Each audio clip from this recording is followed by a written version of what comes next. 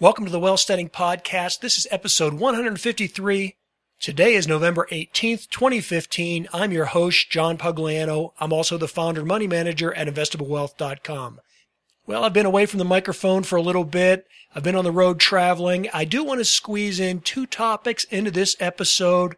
It's been a while since we've talked about the market, so I want to give you a brief market review. And then I'd like to discuss with you some likely scams, things that you'll hear on radio commercials and radio infomercials. I've received some questions from those of you in the audience about this. And then in my travels over the past week, I've had a chance to hear some of this, absolutely abysmal radio programming. And so I'll wrap up today's episode by talking about that. But first, let's start off with a market update. If you're paying attention at all, you've seen that this market is not only volatile, but it's also very resilient. Pull out a bar chart of one of the major indexes and look at the daily volatility or the intraday trade from where the market opens in the morning to where it closes in the afternoon, and then the high and the low of each day. You'll see for the last 2 weeks, the market has been, I'd say, probably twice as volatile as normal. And that's saying a lot because for the entire year, this market has been locked into a very much range-bound, but at the same time, extremely volatile market. Earlier in the year, constantly moving up and down with a baseline of around 2,000 on the S&P 500. And then after the middle of August, that baseline dropped down quite a bit, and we were range-bound and seesawing back and forth, up and down, above and below, about 1,900 on the S&P 500. I expected us to stay there for a while. We have moved up considerably over the last 7 weeks, but the market is holding true to its range-bound pattern, and it's not as high as it was earlier in the year, but it is definitely up off of those lows that we saw in August and September. So right now, the market's hovering around its 200-day moving average, which is right around 2065 on the S&P 500. Today, it bounced up to break above that 200-day moving average. It was a very stellar performance today, but you have to take all this with a grain of salt because the previous 5 trading sessions were all characterized by negative reversals, and so this one day does not a rally make. But this is a resilient market. You've heard me say many times that I wouldn't be surprised for this market to close out at the end of the year around 2130 or maybe even as high as 2150. That all said and done, though, that's only about a 5 or a 6% increase from where we started at the beginning of the year. So from a risk mitigation standpoint, I haven't thought that gain of 5% or so was worth the downside of an aging, maturing bull market that's getting long in the tooth and has gone on for over 6 years now, the third longest in history. There's a lot of undertow and turbulence that could bring this market down 15 to 20%, and so that 5% upside didn't seem very appealing to me when I felt that the ice might be getting thin and we could see the market pull back 15 to 20%. Well, we saw about that 10% pullback in August. I don't think it was deep enough or broad enough. As I mentioned, I am surprised that it snapped back as quick as it has, but I don't think we're over yet. Right now, this market is hitting and firing on all cylinders, but I see some problems with what's going on because a lot of these trends that are happening are actually, they're counter trends. And if some of the areas that are showing strength, if that persists, then by their very nature, they're going to bring down other areas of the market. And that's what I want to talk to you about in this episode. For example, with the terrorism and the problems we're seeing in specifically in France and then generally in Europe, that's helping support some of the defense sector stocks and the aerospace stocks. So they've come up in the past few trading sessions, as you would expect. Whenever they start saber rattling and there's a threat of military strikes or any type of problems, those military, defense, aerospace type stocks and things in that sector tend to go up. So we are seeing those sectors move up. We're also seeing some movement in the energy sector. Once again, I think that that's because of problems in the Middle East. And although Syria isn't in the heart of the oil production in the Middle East, anytime you have problems there, it's expected, it's very formulaic that you're going to have an increase in oil prices. And so that favors the energy sector stocks. So we're seeing them move up as well. I'm going to come back and talk about how we're not seeing a corresponding uptrend in the price of oil, which again is one of these counter trends that worries me, but we'll get to that in a minute. We're also seeing a pullback in the euro, again, because of the problems that are occurring in France and in Germany and with the not only terrorism, but with the large influx of refugees that are going to have to be absorbed into the European Union. That's going to create a drag on their economy. So that's consequently hurting the euro, which means that the dollar is going up. With that rising dollar, we're seeing optimism on sectors that are favored by a strong dollar. We're also seeing that the financial stocks and the banking sectors, the insurance sector, all of them starting to appreciate because now Wall Street is pretty much turned 180 degrees. And although 6 weeks ago they thought that the Federal Reserve wouldn't raise interest rates this year, now it's something like better than 80% of analysts believe that the Federal Reserve will raise interest rates 25 basis points in December, just in the next few weeks. So that's helping support the financial and the insurance sector. At the same time, the housing sector seems to be holding its own. So many of the builders are doing well. Stores like Home Depot are reporting strong traffic and increased revenue.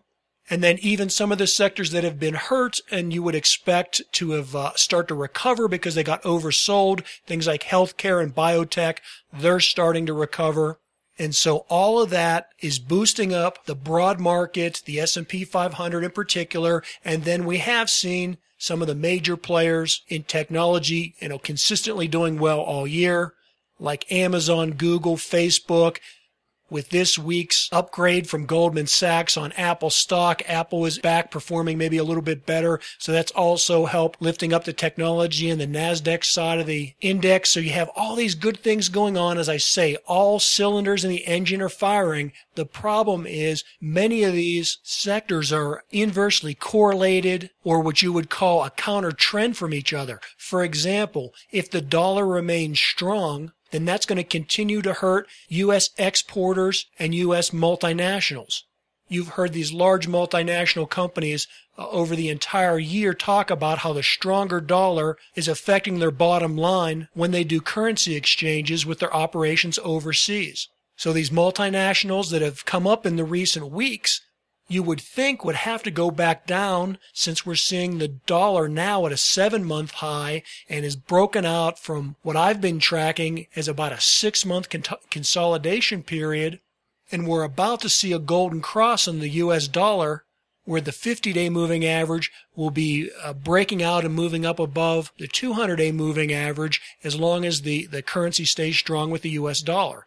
That should happen in the next few days to few weeks. So a strong dollar is not good for the multinationals and the exporters. As I mentioned, the energy sector seems to be going up. I think some of that is getting the lift from problems in the Middle East, obviously concerned with oil, but at the same time, crude oil prices are barely budging. As I record this podcast, West Texas Intermediate is trading for right around $41 a barrel. It's only been lower than that in late summer when we had the market meltdown on August 24th and 25th. So despite the problems that we're seeing with the Middle East, we're still seeing oil prices substantially lower than where you would expect them to be. So again, with oil prices being low, I can't see how the energy sector can be showing improvement. Oil right now is down in every aspect.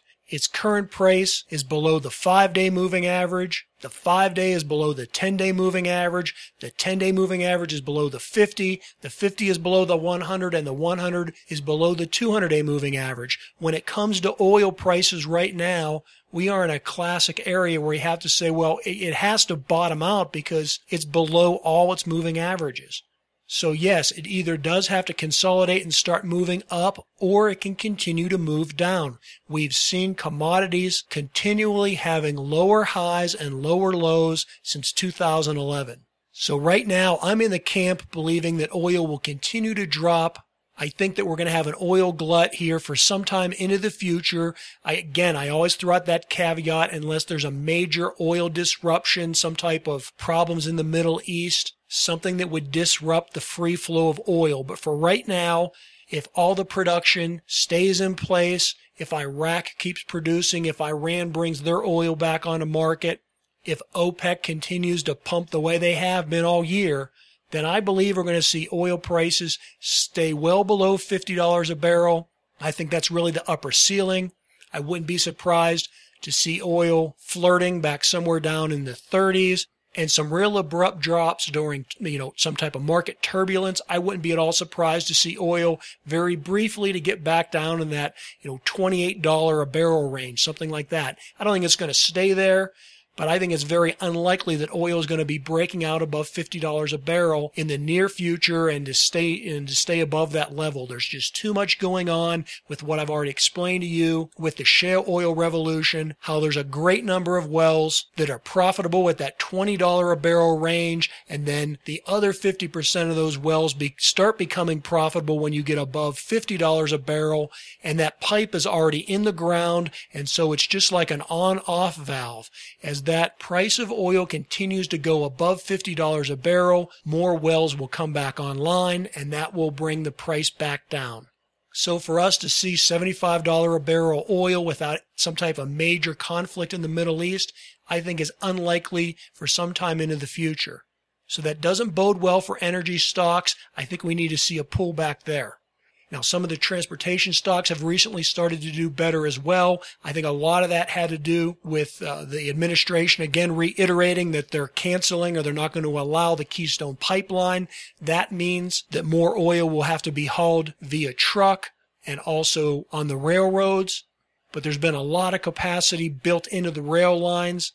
And since there's a whole lot less coal being shipped via rail, and that doesn't look like that's a market that's going to pick up anytime soon because of not only government regulations, EPA-type regulations, but also because the bottom has totally fallen out on natural gas prices. We're seeing natural gas at just barely above $2 per million BTU. That's a price that takes us back to the mid-1990s since we've seen prices that low.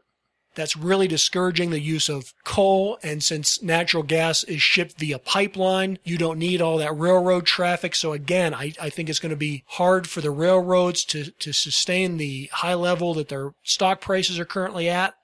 The airline stocks are likely to get hit if problems do pick up in Europe with terrorism. Now, that obviously won't affect the U.S. domestic airlines, the things like JetBlue, Southwest Airlines, or maybe even like Alaska Airlines. But certainly Delta, American Airlines, and then of course all the international carriers, they will definitely take a hit to their bottom line if we see tensions increasing with terrorism in Europe. So that's a counter trend.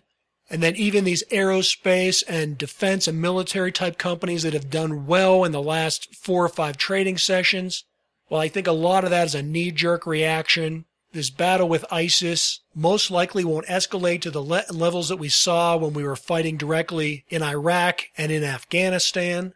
And so these are going to be very small surgical type military hits. I mean, we're going into an election year. It's hard to believe that the powers that be are going to let an all-out war break out that would really justify the higher prices that we're seeing in these aerospace and defense stocks.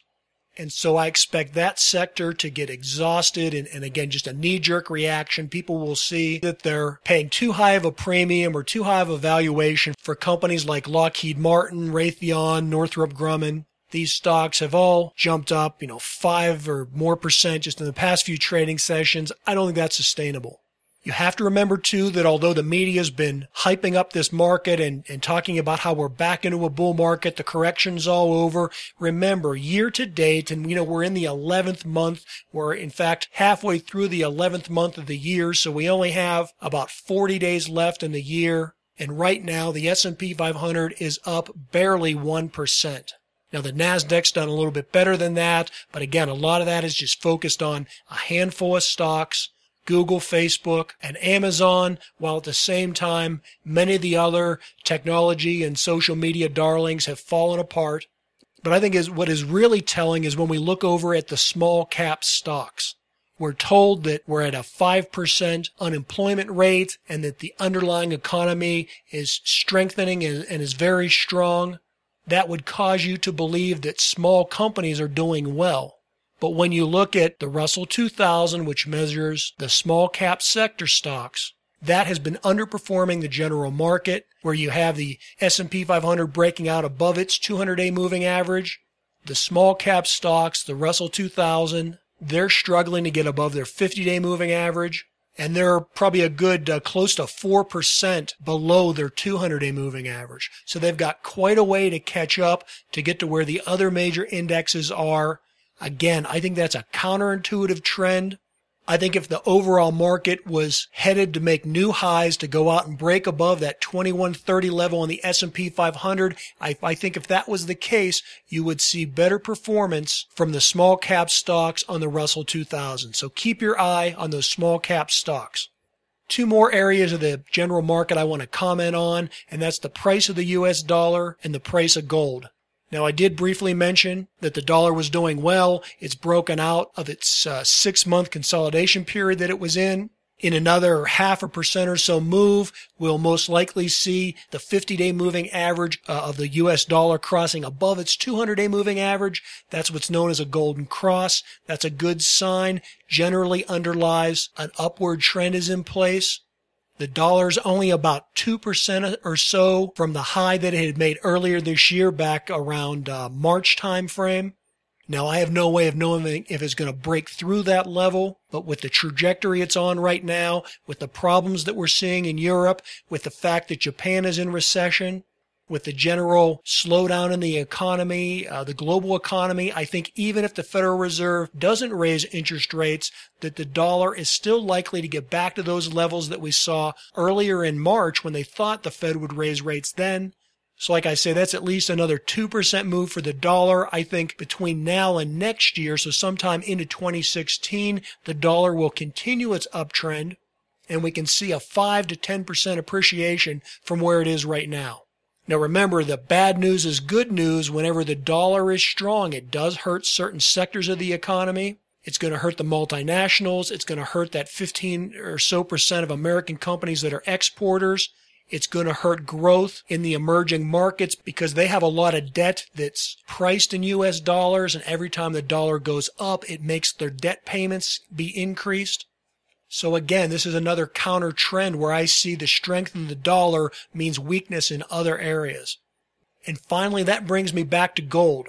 Now, what I find most amazing about what has happened, not only over the past week or so when we saw problems in France with terrorism, but even going back to August 24th and 25th when we saw the flash crash occurring in the U.S. markets, what we're seeing from the price volume action on gold is that it's not performing as well as some people would expect.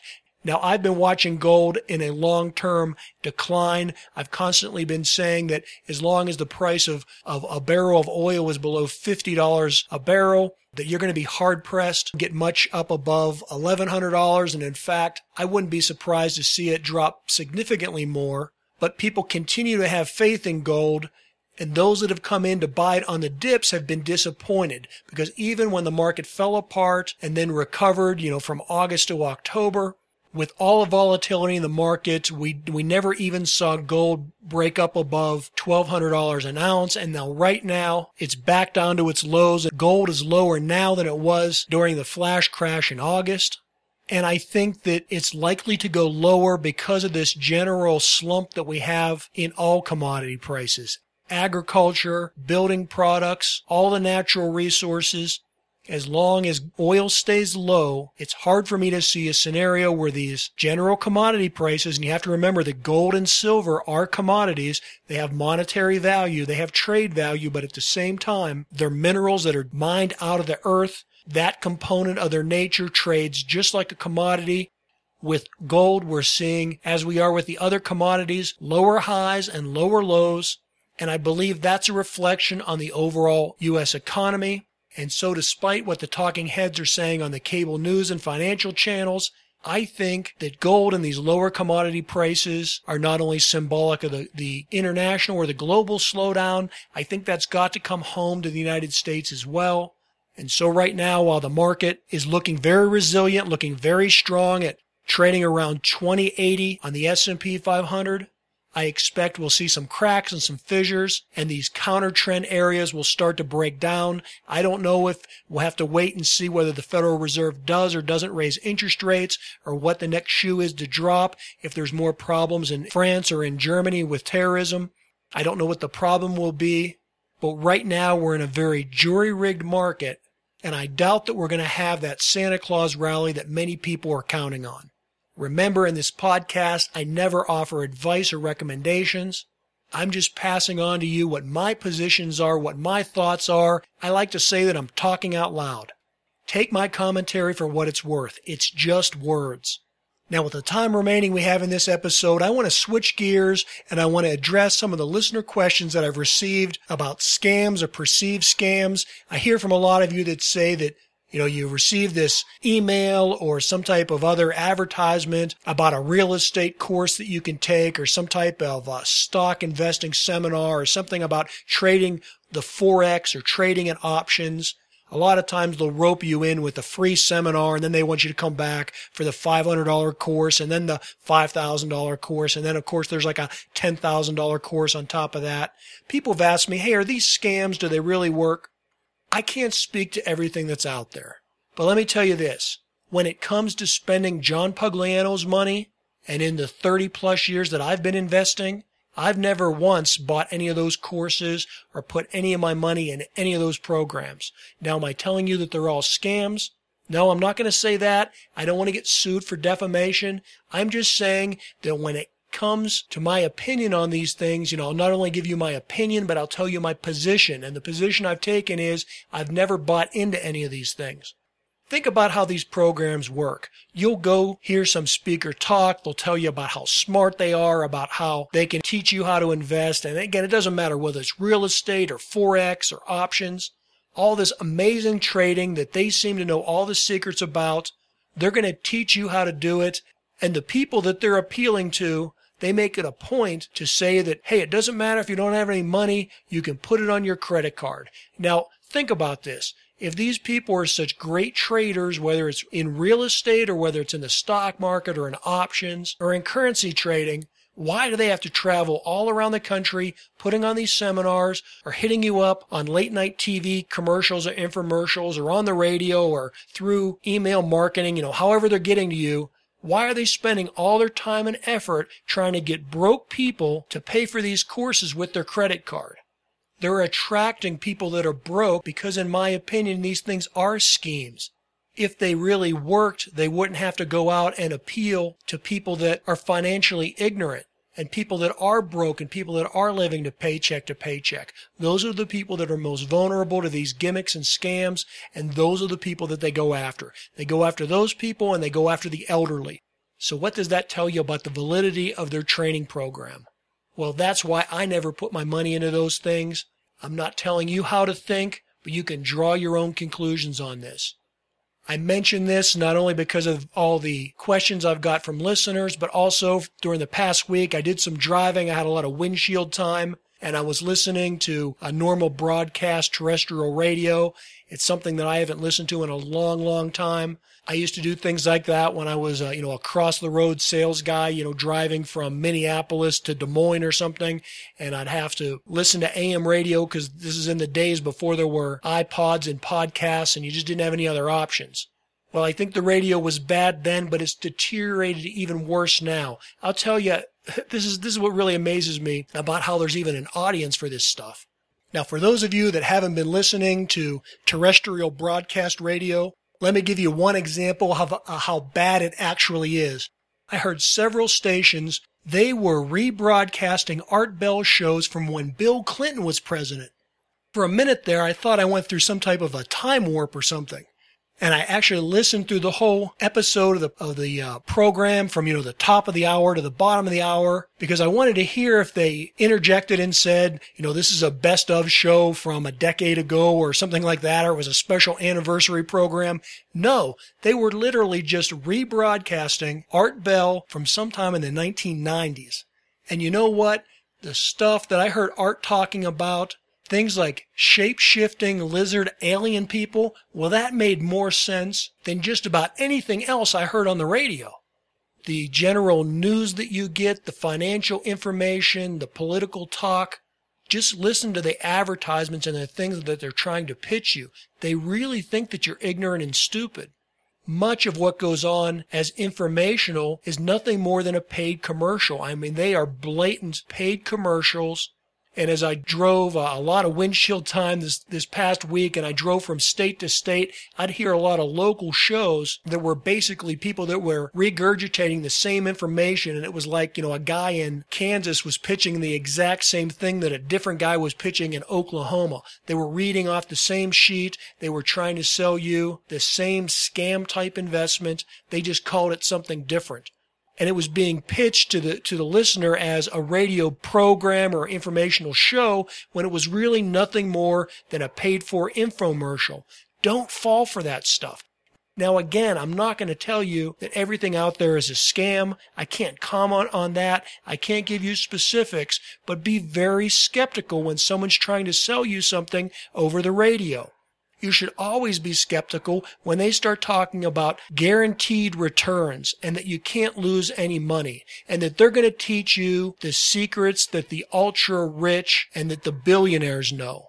When someone's trying to pitch you something and one of their sales hooks is the fact that they're going to help you learn something that the ultra rich do, you have to remember you're not the ultra rich. Even if they could teach you some of the things that Warren Buffett uses to avoid paying taxes or to help his overall investment portfolio, those are not things that you can implement because you don't have billions of dollars like Warren Buffett. You're not politically connected like Warren Buffett. Most of the people that are listening to those type radio shows are broke, living paycheck to paycheck, and so it's almost certain that none of these scams are going to work for them. The only likely outcome is that they're going to be separated from their money. So again, I just encourage you, use your own judgment, use your own wisdom. If something sounds too good to be true, it most likely is. If someone is guaranteeing you a 7 or an 8% guaranteed return on your money, well, look at the 10-year Treasury. If the federal government is requiring you to tie your money up for 10 years and they'll only pay you about 2%, then how can this person on the radio have a system that's going to guarantee a return to you of 7 or 8%? Well, I don't believe it can happen. And again, I haven't studied every scheme that's out there, but over the last 30 plus years, every one that I looked at had underlying flaws. If you read the small print, you'll realize that those guarantees just don't hold up. They may guarantee you that you won't lose any principal, for example. That's something I like to tout, but read the small print. They'll tell you that only your principal is guaranteed, not any of your gains. So, for example, even if you made a gain this year, that gain could be more than wiped out next year. And while they tell you your principal is guaranteed, for example, a lot of these products are annuity-based or some variation of some type of an insurance product, and you invest $10,000 and you have to have that tied up for a 10-year period, and they guarantee you that your principal will be returned, read the small print. It'll say your principal less fees, and those fees can become exorbitant. It can be based on the amount they trade, or fees can get kicked in depending upon market volatility, or whether or not you need to access the money if there's surrender fees. This is not something that you just want to willy-nilly invest in because somebody on the radio is telling you that it's safe and it's a sure thing and there's no way you can lose.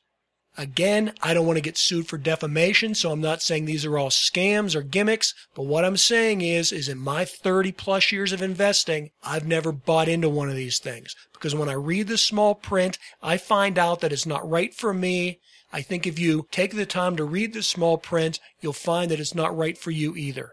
Remember the old parable, a fool and his money are soon separated. Don't be the fool. You work hard for your money. Hold on to it. Well, hey, that'll wrap up today's episode. Watch these markets, what's going on with the small cap stocks on the Russell 2000. Pay particular attention to what's happening with the price of gold and with the strength of the US dollar. And by all means, don't get fooled or scammed by these hucksters on the radio and on late night TV. Until our next episode, this is John Pugliano wishing you the very best of returns.